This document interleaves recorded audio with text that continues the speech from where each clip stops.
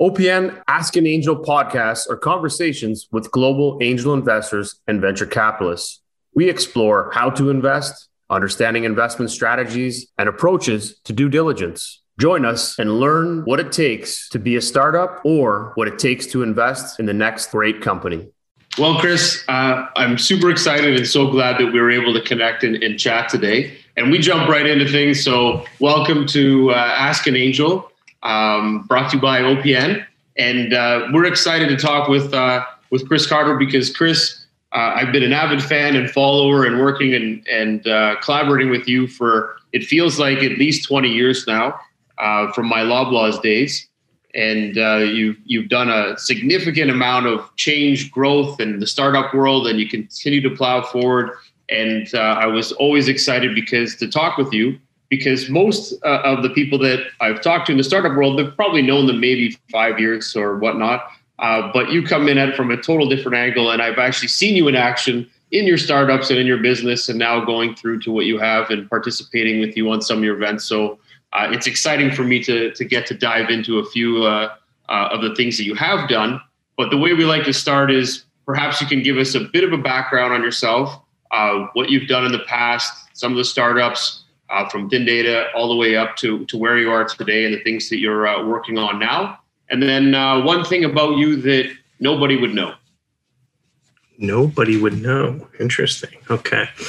So first off, the very first startup goes all the way back to 1995. And that's when I created an online sports magazine. I was a journalism student and working journalist. I found very quickly that the newspaper business and the magazine business was going to be a tough one to find employment in on an active basis. That trend was true and beginning even back then.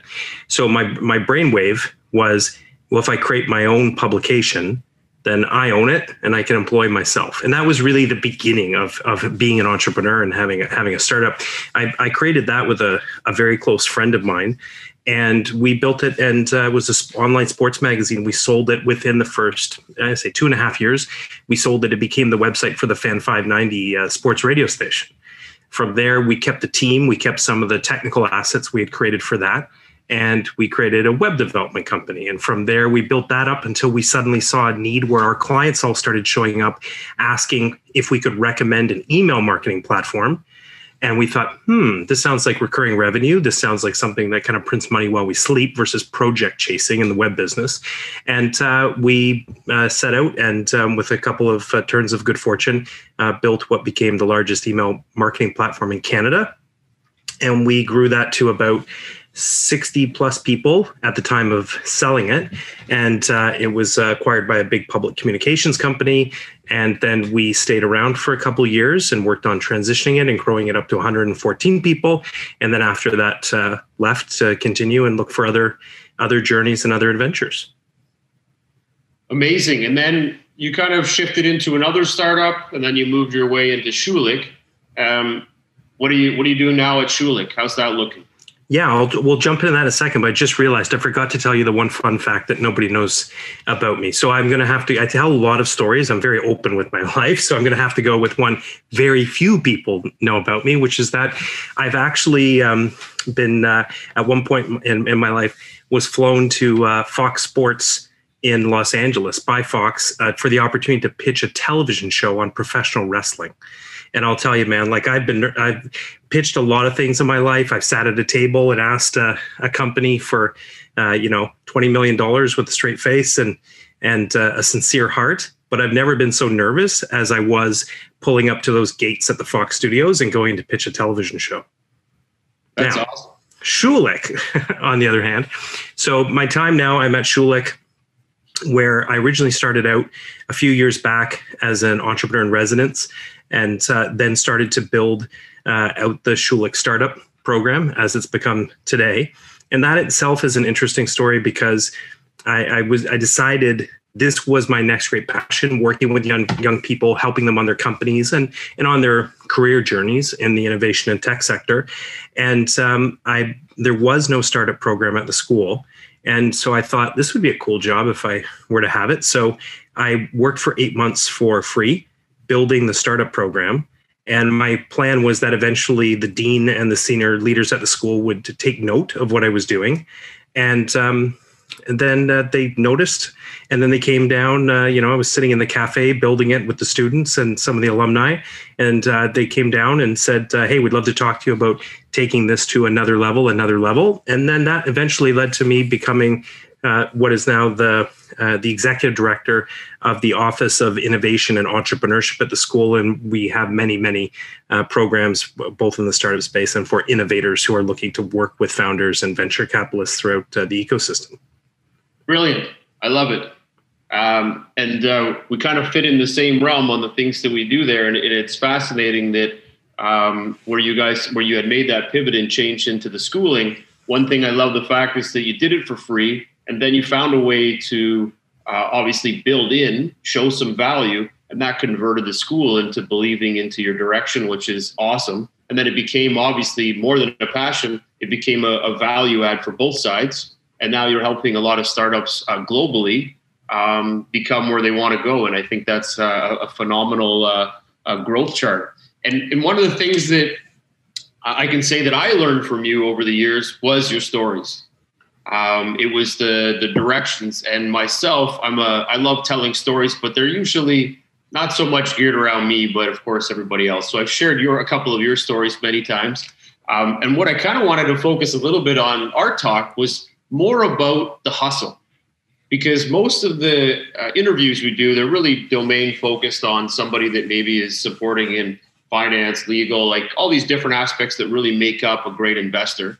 And one thing that we've talked about sales, but we've never really talked about what sales really mean and what the hustle means to grow a startup. And if there's anything that I learned from you over the years was really about being strategic on how you execute on that hustle. And I'm wondering if that's somewhere where we can kind of touch base on and start from some of the things that you did back in the Thin Data days on how you opened up doors and how you got people interested in your business. Just like you said on the print side and the magazine side, or being flown to Fox and ended up, where you're pitching $20 million.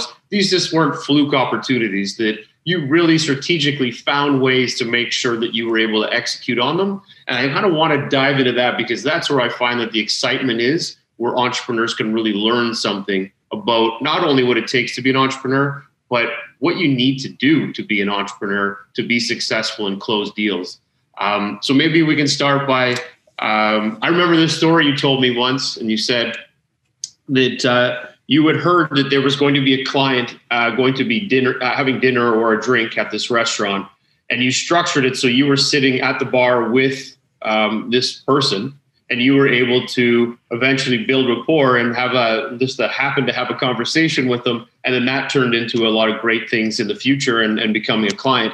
So not that I want to steal your story from that, but I remember it to a T, because to me, it was strategic. And it was, how do I get an outcome that's going to benefit where I'm going? So maybe you can talk a little bit about that, and then share some stories that kind of dive into it. And what got you interested in taking that approach to Yeah, I think that, a quick nod to my roots again in journalism is that the one thing that I took away, or maybe two things I took away from journalism school and from working as a journalist, is one, if you want to get the story, you got to do things differently than other people.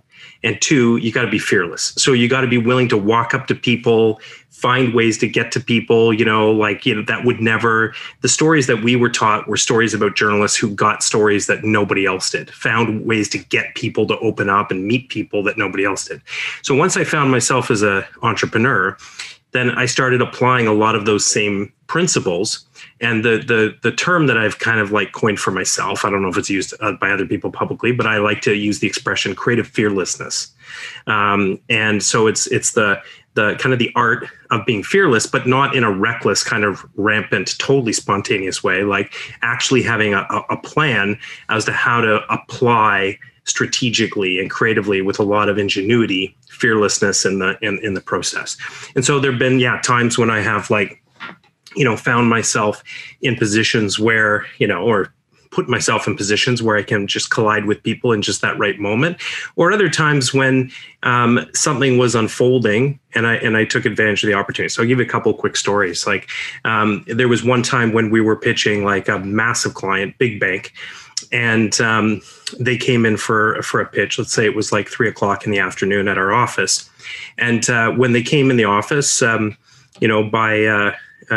by happenstance, we'll say for the moment, they sat down in the lobby, and they sat down and they met like a client from Thin Data. Real client, wonderful long-term client. And they sat down, and I knew they were there, but I didn't come to the lobby immediately to pick them up and take them to the boardroom. I let them hang out with the other client who was in the lobby. So the big bank, they were thinking of being a client, but this person was a client. They had a nice conversation, and the person from the current client roster talked to them all about what it was like to be a client and why they enjoyed working with us and all the great things we had done for them. And then as I came into the lobby, picked up the bank and took them to the boardroom, that client walked out the door and gave me a wink, because we had actually orchestrated a live reference check before the pitch started. So the bank walked into the boardroom preset that these guys are cool. The clients are there and love them, right?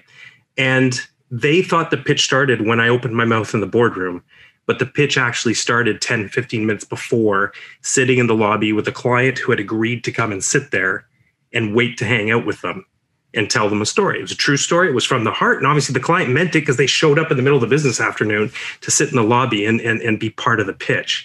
So that is that as an example. When I told that story, very few people have ever said, oh yeah, I've done that one before, or I've heard that one before. That's a pretty kind of unique way to approach it. In fact, why that client who sat in the lobby and helped with the pitch was kind of like so excited by the idea and in on it, was because when I won over that client, I had actually gone to a big industry conference where that client had a booth, right?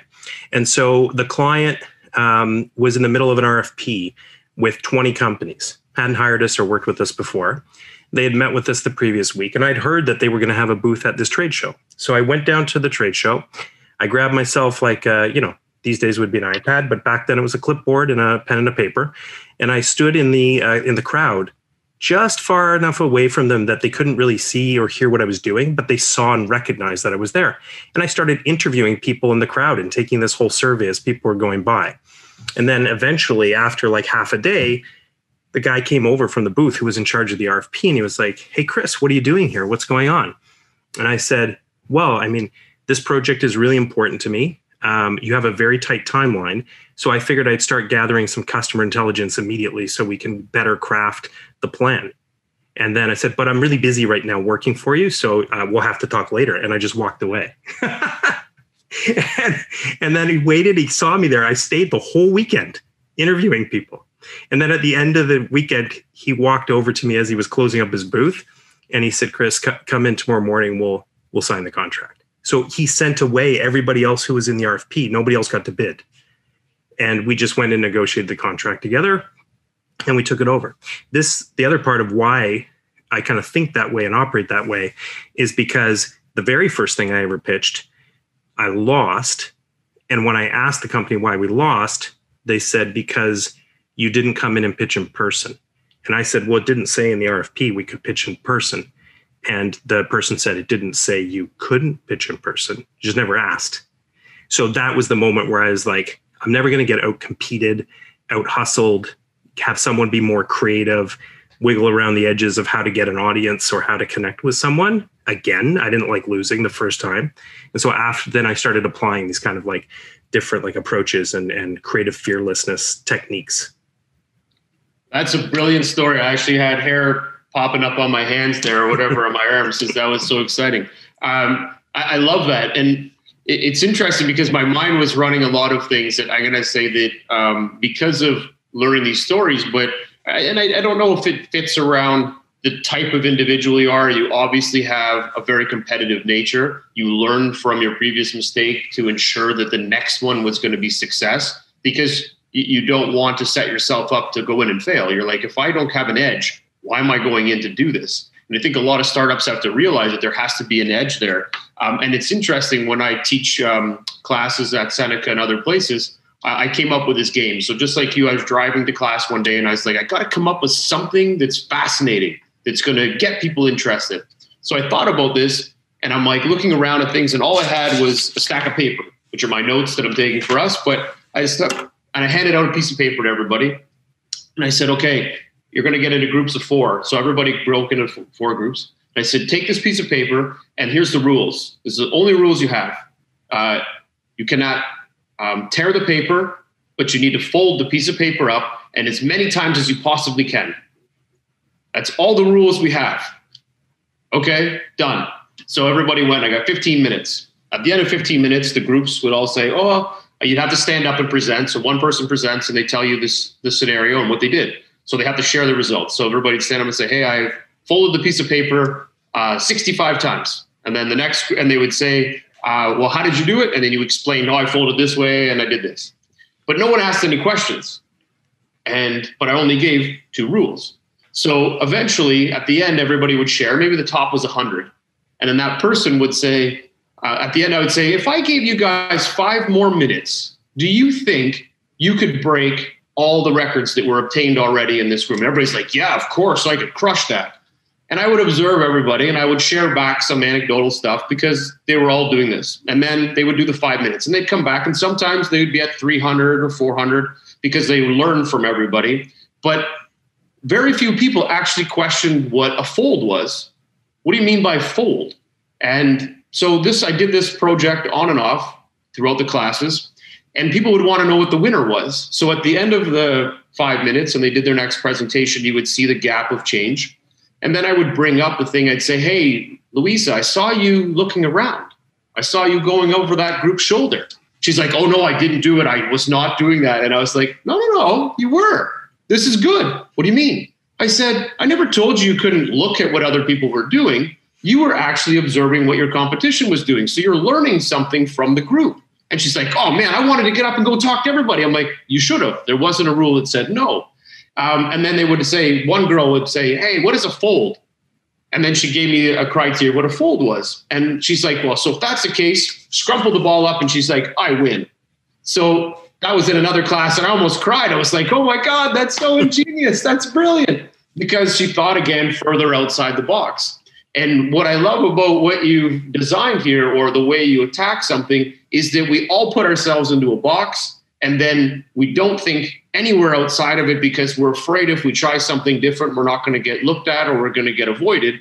And what you've created is the excitement of that person gave you that contract because they saw that you were willing to spend 3 days of your time interviewing, even if you weren't getting any data out of it. You were so interested and compelled to win that person had to say yes because they knew that you would have spent the next 6 months making the best product that they could ever use.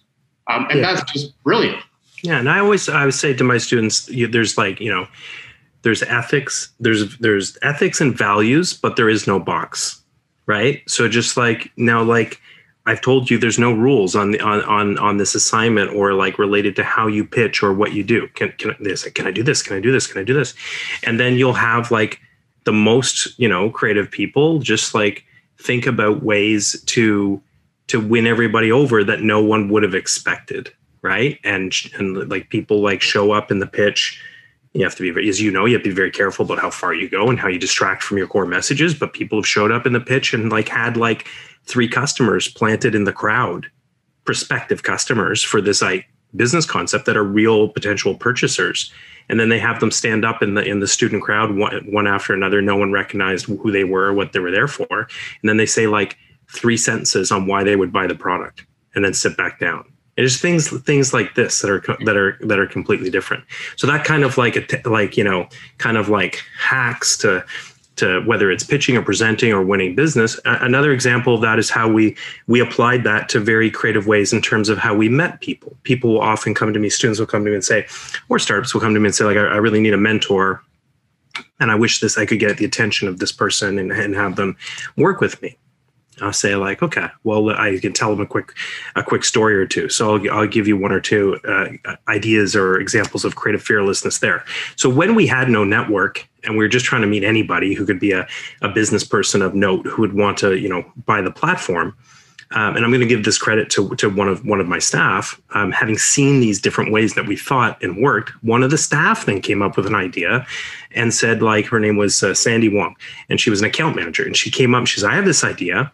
If we want to meet rich and powerful people who are business leaders, why don't we start volunteering at charity fundraisers all over Toronto? And when we go to the charity fundraisers, we'll take jobs that will allow us to be in close interaction with the senior executives and entrepreneurs, and then we'll introduce ourselves. And I was like, sounds crazy. I love it. Let's go do it. So the first one we went to was the Toronto Symphony Orchestra Ball. And she signed us up to walk VIPs down the red carpet. And we went there that night, and we all had kind of targets and goals as to who we wanted to meet. And some of us met them and some of us didn't. And she met Honest Ed Mirvish. And she walked him down the red carpet. And of course, we're like, you're young, ambitious young people. And these successful people say, oh, are you in school? What are you up to? She said, I work for this company. This is what we do. And by the way, if you ever want to talk to us, and her pitch was, if you work with us within a couple of years, we'll eliminate all your advertising money you have to pay in the newspapers. That was it. Honest Ed didn't understand email. He didn't understand the internet, I don't think. But he understood the possibility of making the newspaper bill go away, right? Yep. And they became our biggest client for the first 3 years, right? But that was by going and volunteering like that. Another time, one of our team members, who you would probably remember, Wayne Kerrigan, came back and he was out about, and Wayne was like meeting. He was at an event. He came back. He said, "Hey, Chris, there's this guy I just saw speak. He's the smartest person I've ever heard in my life. Talk about business and strategy. We need him as a mentor, and but he's going to be really hard to get to. Everyone's going to want time with him. But he's working on a big charity project right now during the SARS recovery to get tourism to come back and business travel to come back to Toronto after SARS, after that respiratory illness kind of like shut down the city for a while. So, and Wayne said, like, I think we should work and volunteer on his charity and donate our technology to the cause." And so that's what we did. And it took 6 months or 7 months of showing up and having him see the value of what we were contributing. But after that, I asked him one day, after a charity meeting, organizing meeting that we went to, I asked him if I could have, 15 minutes of his time to talk to him about raising money and how to make that happen. And this is back, to date myself for a moment, this is pre-accelerators and all of the incubators, and this stuff is not around at all. So raising money not that it's ever easy, but really not as easy as it is comparatively speaking to today. So he said, "Yeah, come with me for a minute." I thought we were going to go to his office and sit down and maybe get 15 minutes, and he'd give me some brilliant pieces of advice in 15 minutes. Instead, he opens up his calendar and he goes, "Okay, 4 weeks from now, Saturday, October the 18th, you come to my house. Here's the address. You got 5 hours. We'll go through the whole business together. We'll map everything out." Now, this guy was David Pico, who was the head of the Boston Consulting Group in Canada. I sat for what turned into 7 hours at the kitchen table of the head of the Boston Consulting Group to map out what was the trajectory of where the company was going. He even sitting at his kitchen table, he even named the acquirer of the company. And it came true in a sense that it was the company he named.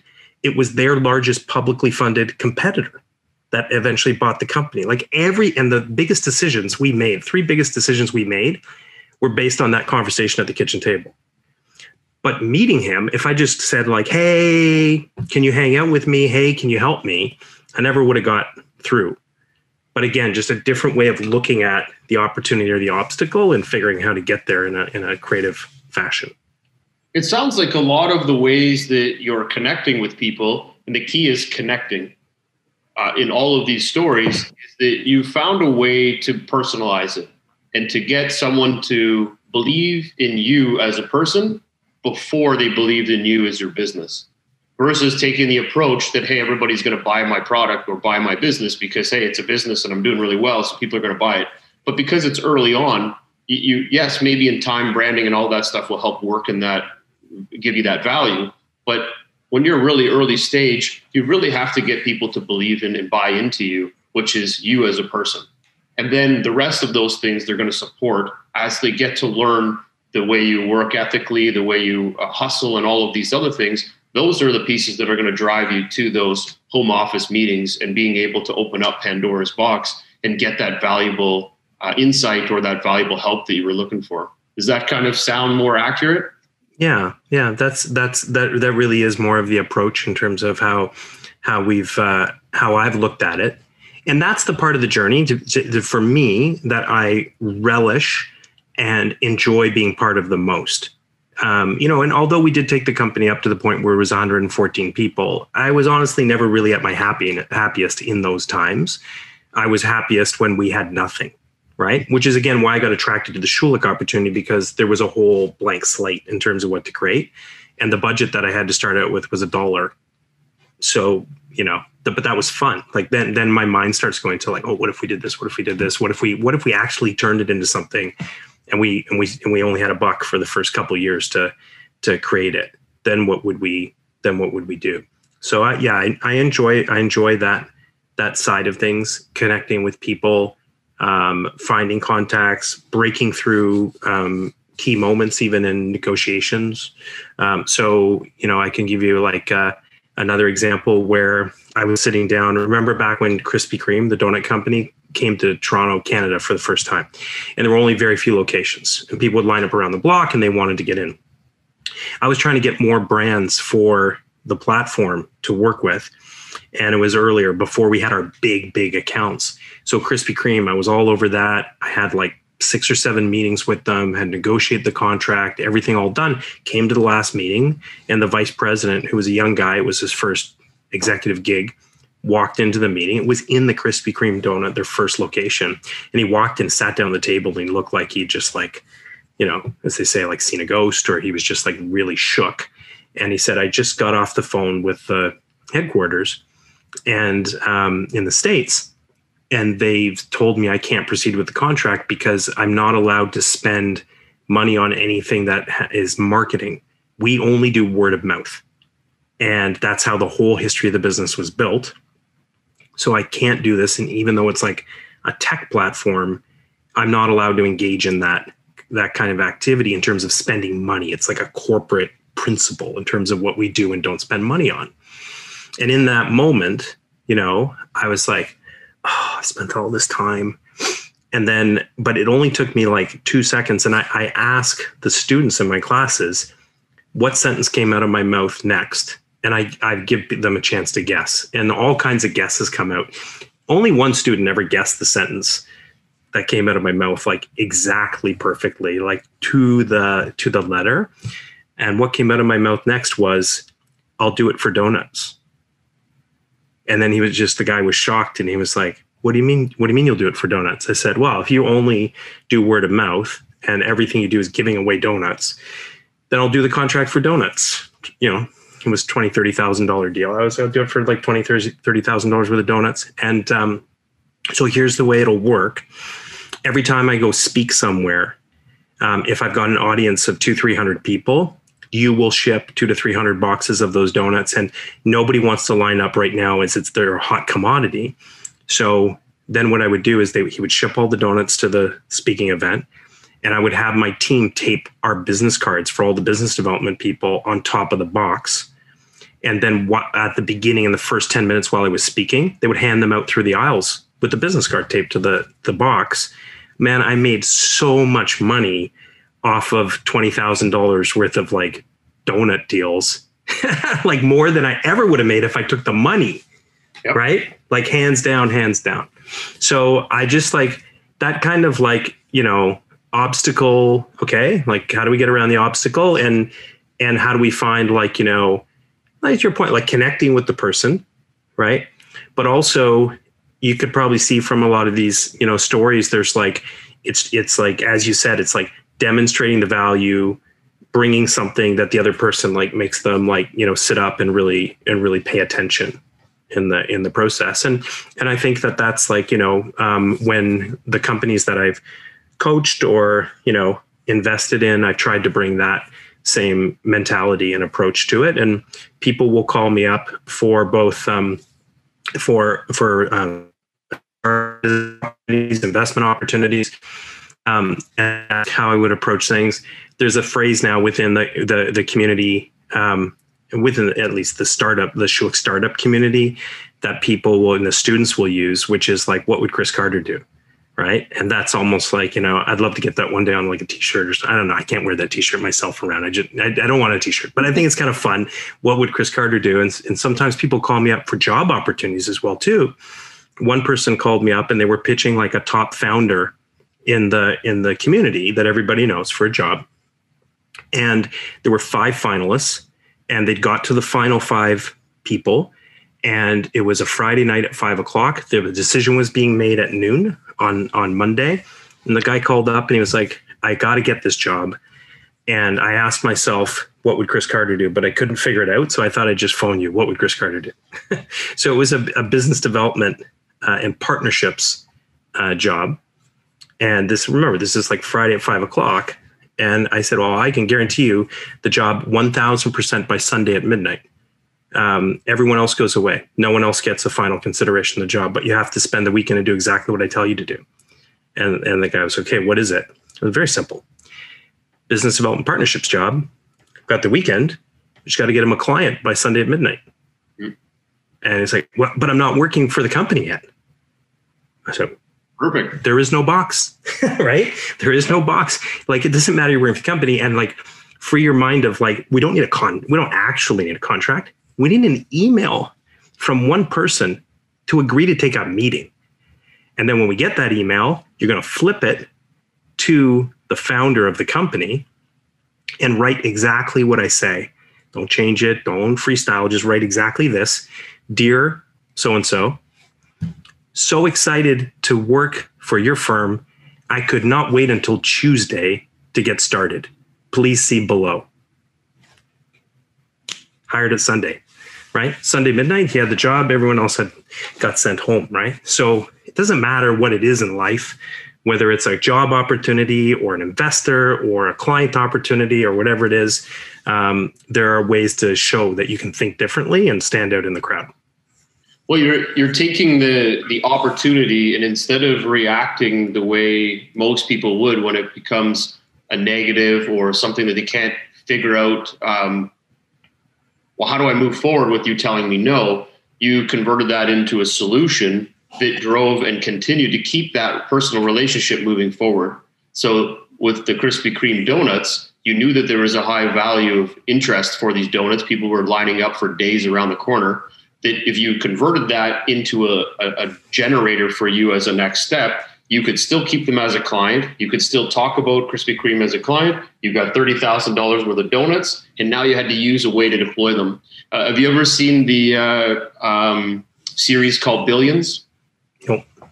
So Billions is a Crave show, and it's about billionaires, and it's stock trading and asset trading. But at the end of it all, the U.S. attorney, the one that runs the whole show, he ends up getting fired. So he has to start his own job. And his wife, who is a mental coach, she's trying to coach him that he knows this stuff and that he's a hustler and he can figure this out. So he's at the point where he's got to make connections, and someone needs to have, in the show, they need to have a gun permit in New York. And they're like, the rarest thing you can get. And she's like, you can do this. So he ends up going around building favors to get this for someone, to get this for someone, to get this for something, to get that done, to execute, to build his brand. And really what you're doing is you're taking that same mentality, is that you're trying to find a way with what you've got right in front of you. You've got someone that's hot on the iron and they want to execute, they want to work with you. But the problem is that they're in a box and you have to either fit in that box or go outside the box and come up with a fantastic solution that keeps them as a customer and keeps that warm lead now into a closed deal. And that's how you approach everything, which I think hopefully in today, the audience will just get a huge amount of value from how you look at every situation versus looking at a no as a no. You're looking at that no as, wait a second, you were a little too quick on the wait, I can't do this. But since we've been dancing for the last hour or the last 10 years or whatever it might be, I've got a better solution for you. And this is how we can work that forward. And I think if there's almost like a metaphor or a visualization that they can use for a problem, I would say it's actually go back to your childhood and playing with Lego, right? It's that any problem or any situation, if you just continue to stare at it as the thing that it is individually, then it's very hard to work with. But if you actually just like, take the pieces all apart and look at them, I have $20,000. I have $20,000 for the donuts. I have someone who wants to get this done. I have people who are high-end executives who don't like sitting in line. I have places I go, I meet with all those people. I like to have dramatic introductions and people remember me so that I can win business. Okay, there's the answer, right? Like it's all like, but you have to like pull all the pieces apart in your mind and just kind of see them in front of you and then reconstruct them and put them back together and reoffer them to the world. And go quickly at it. Like you're doing this in real time. They don't have time for you to pull out a sheet of paper and start drawing and architecting this. Wait, I know you got to go, but I got an idea here. Yeah. But you got to really hone in on that skill, which is I can't lose the opportunity I have right now. And I got to figure out a way to make it work. And with one thing, you can find something else that's going to bring value. And I have a million stories in my head running like crazy that I want to share. But I think I think the end result here is that when a startup is working with either finding a mentor or finding sales or generating their first investor lead, they need to put time into understanding all of the aspects of that relationship that they're building and utilize it as best as they can without it being forced, without it being demanded, but bringing value back to both parties so that they can feel that they got a win out of it and that there's a success that can come out, or, maybe not today, but in 6 months or whatever that might be. But find ways to create solutions. You don't always have to take cash. You got to find ways to build a better value for you and for that person that you're engaging in. Yeah, 100%. And when you're looking at all these things, I think I always say to the students that there's something, if they want to understand the startup community and they want to understand entrepreneurs and they want to understand, leaders, the thing that separates all those people and that they look for when they're engaging with other people is proactivity, right? So it's like taking the game back to people. It's not sitting back. Any of those scenarios, it's not like sitting back and hoping that something will shift in the situation, or sitting back and hoping that suddenly like you'll just happen to rise to the top of the 5 people. It's actually like being proactive and taking it forward and seeing what can be done to shift things up. We would do it in the middle of business development. So like one strategy, and again, another phrase that I think I personally coined, but may be out there floating in the universe from other people like me, is the concept of a proactive reference check. Okay. So most people view a reference check as something that you add at the list of at the end of your business proposal, or you wait. So level 1 is they'll probably ask for references and I've got a list of them when they ask, right? And level 2 is, I've got a list of references and I've really well, groomed and prepared those people for when the time comes.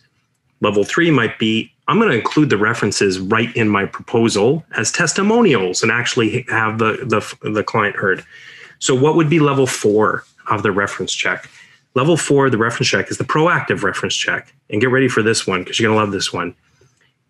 I would have my clients phone the leads when we were in the middle of an RFP or a pitch, and I would have 4 or 5 clients phone the person that we were pitching on their own and either catch them live, and they loved this. So they would call 4, 5, 6 times if they had to catch the person live, or they would leave elaborate voicemails.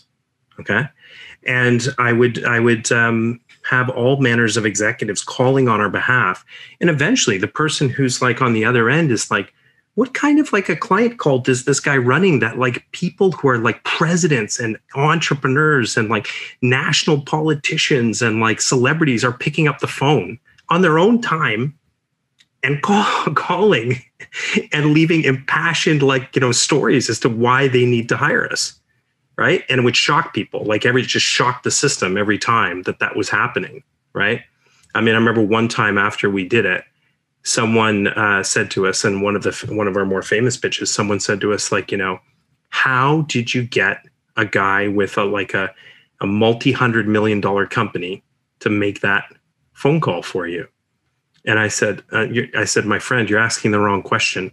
The right question is, when's it your turn? Right. And then he just burst out laughing and said, okay, fair enough. I want in. Right. Because that was like the client. Now, why did the clients do that? Well, we took exceptional care of them and they loved the product.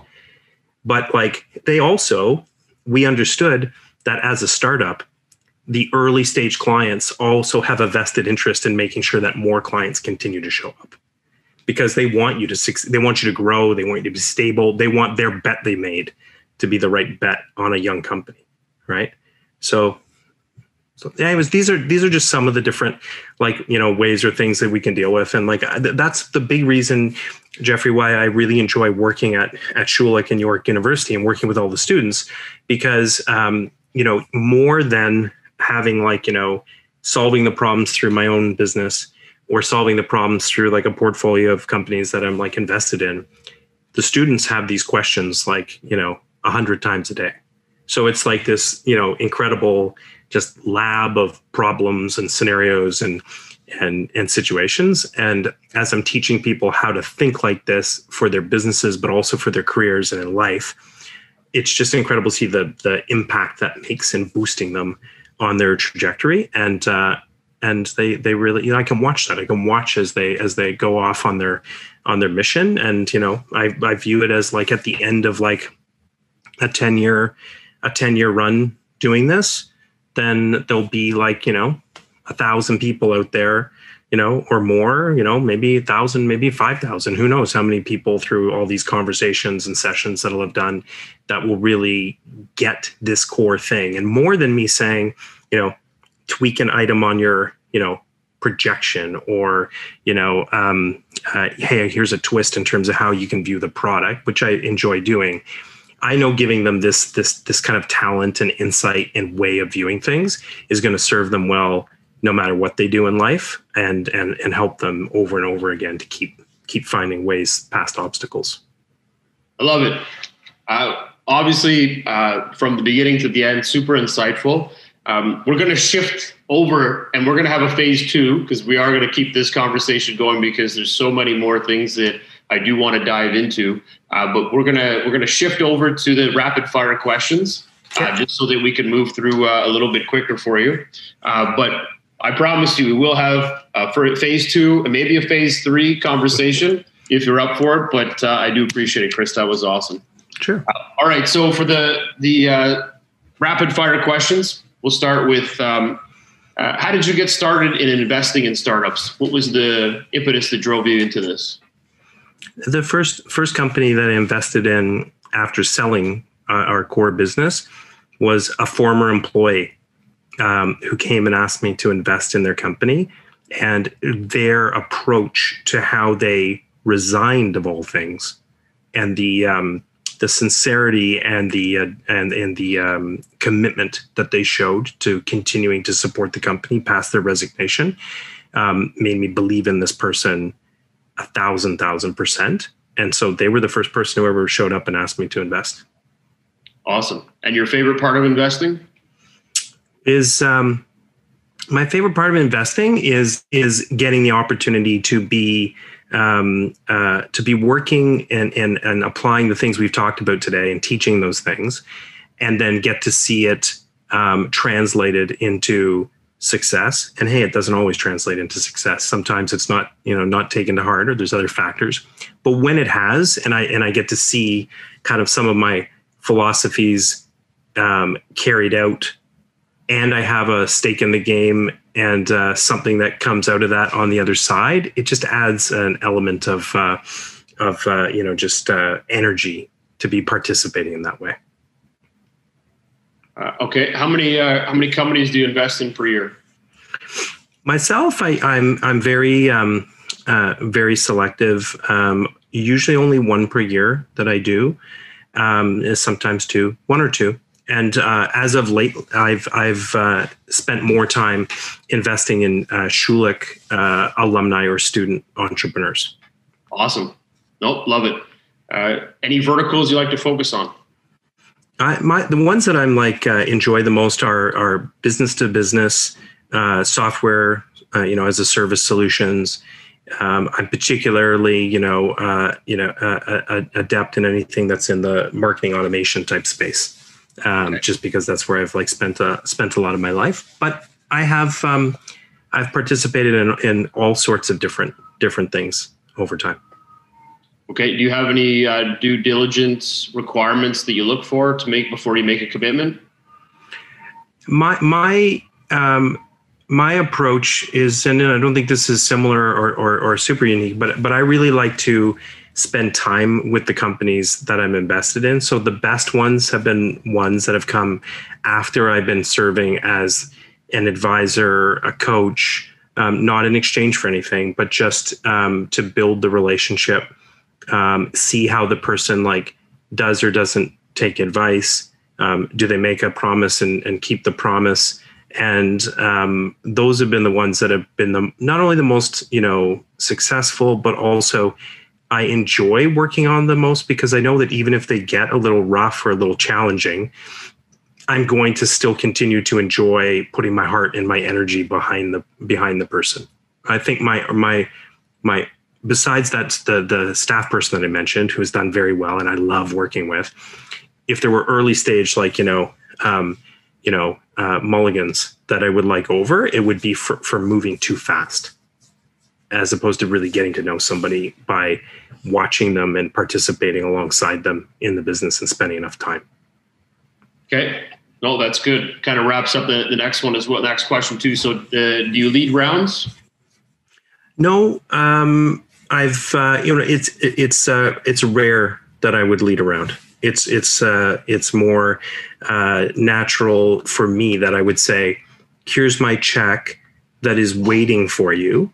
You can tell people that it's there and you can count on it, but you need to go find someone who's at this next level. So I've often been the first, let's call it the first contingent money that someone can go around and say, well, I have him, and I'll even sign a letter that says, here's the commitment that once you raise, have commitments at a certain level, that'll go in alongside people. But no, I tend not to raise tend not to lead, because between everything I have going on in school and my 4 children, I don't have time to put that level of diligence into leading the way for a group of people. I love that. And I'm only going to diverse on that one, because I remember sitting with you at a restaurant and you had pitched to me and said, if there was one thing I could do that would have changed the way my business ran, is that if I had a pool of money sitting on the side and the whole company knew that the money was there to protect us, and you could earn all of that money at the end of the year, if you grew the business to this size, would you be more successful? And could you accomplish beating the odds, going outside the box so that you could get that pile of money?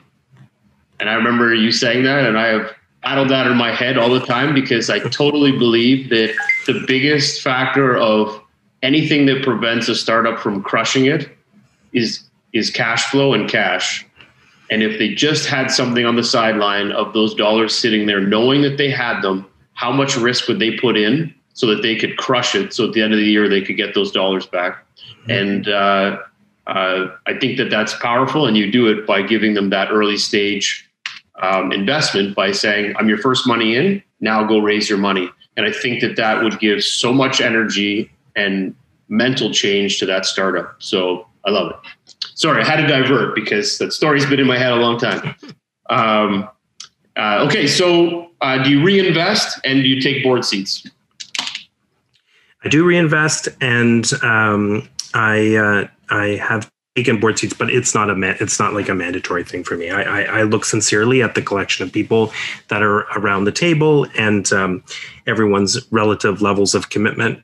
Often, though, the founder has sought me out to be on the board because they know my reputation is I am, and I hope we all are, but I have a demonstrated commitment of being founder first.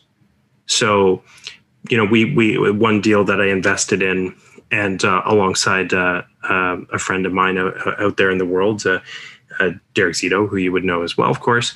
And Derek has a lot of the same philosophies as myself, and we were in a deal, and the founder came forward, and one of the two founders came forward and just sincerely communicated like a life moment with his family, and that he needed to go back to not being an entrepreneur because what that would mean in terms of the stability of his family and those things. And when Derek and I looked at each other, and we knew it was cool.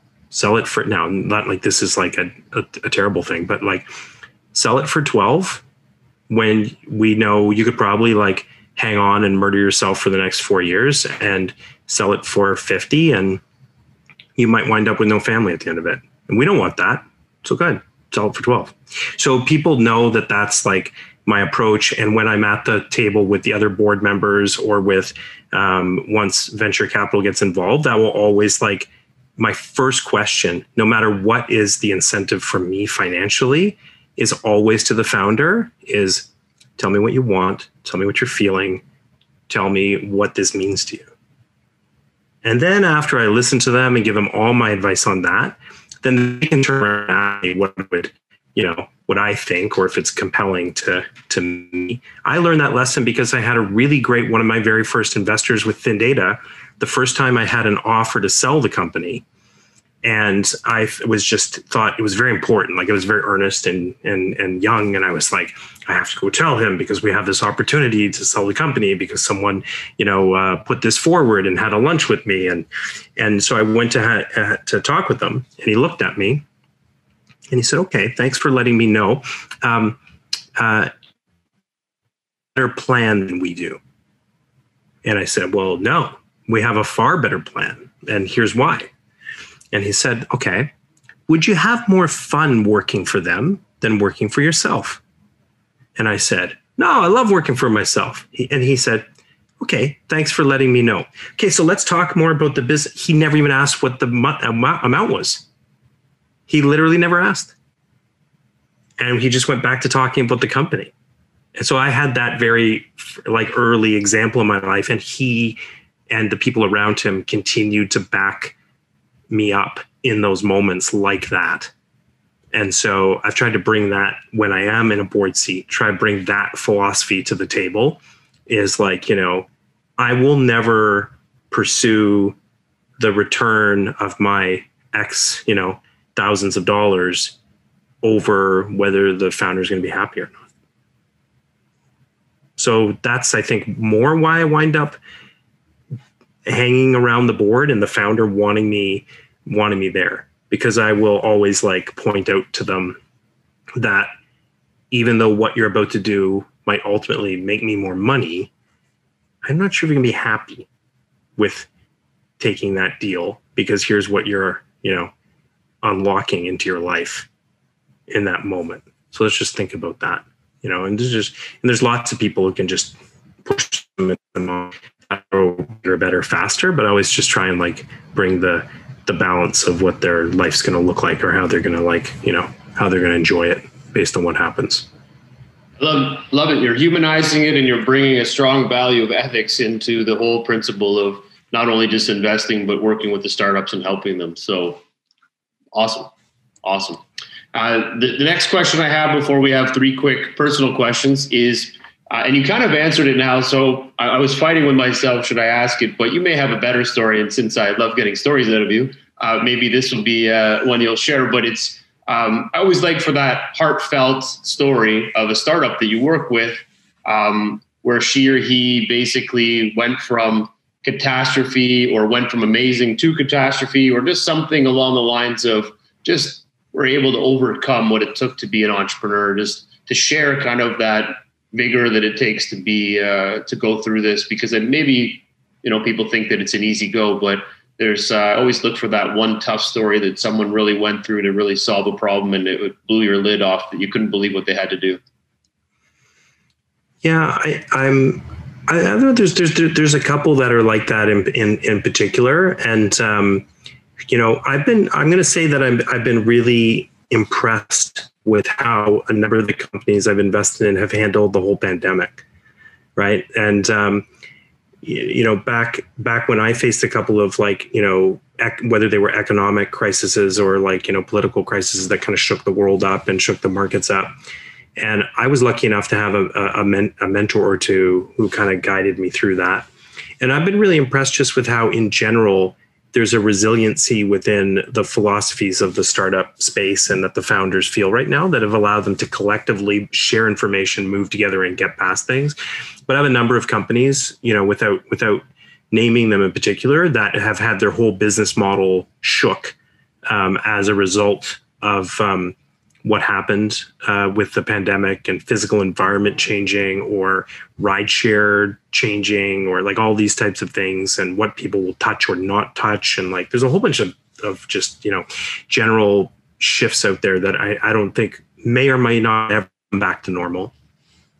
And, I remember one conversation during the pandemic where the founder, one of the founders, Schulich founder, called me up and said, "Hey, Chris, want to have a conversation with you because, a lot of our mentors or advisors are telling us that what we should do is we should fire 3 people. I'm picking a number in the air, but fire 3 people so that we can keep the rest of the staff at 100% salary. But in our gut, we feel like that's not what we've built and that's not the culture we built. And what we feel like we want to do is go to the company, be very transparent, tell them that we as founders are cutting our salaries by half and that we'd like the rest of the team to cut by 25%. But if they do that, then here's the exact date by which we can manage through with no other cuts." But we don't know how to have that conversation. And some of our investors are telling us, no, you can't trust people with that conversation. They're going to all burn you kind of thing. And I was like, no. So let's role play that conversation. And this is what I would say. This is what I would do and how I would introduce it. And they did that. And not only did the team carry through and everything hold together and the culture stay, they're back to their next kind of evolution and doing well again. So I think I'm proud of people who didn't a number of people that I've worked with who didn't take some of the immediate pandemic advice, which was coming out where people were just screaming out of the gate, cut everybody, slash everything, burn everything backwards.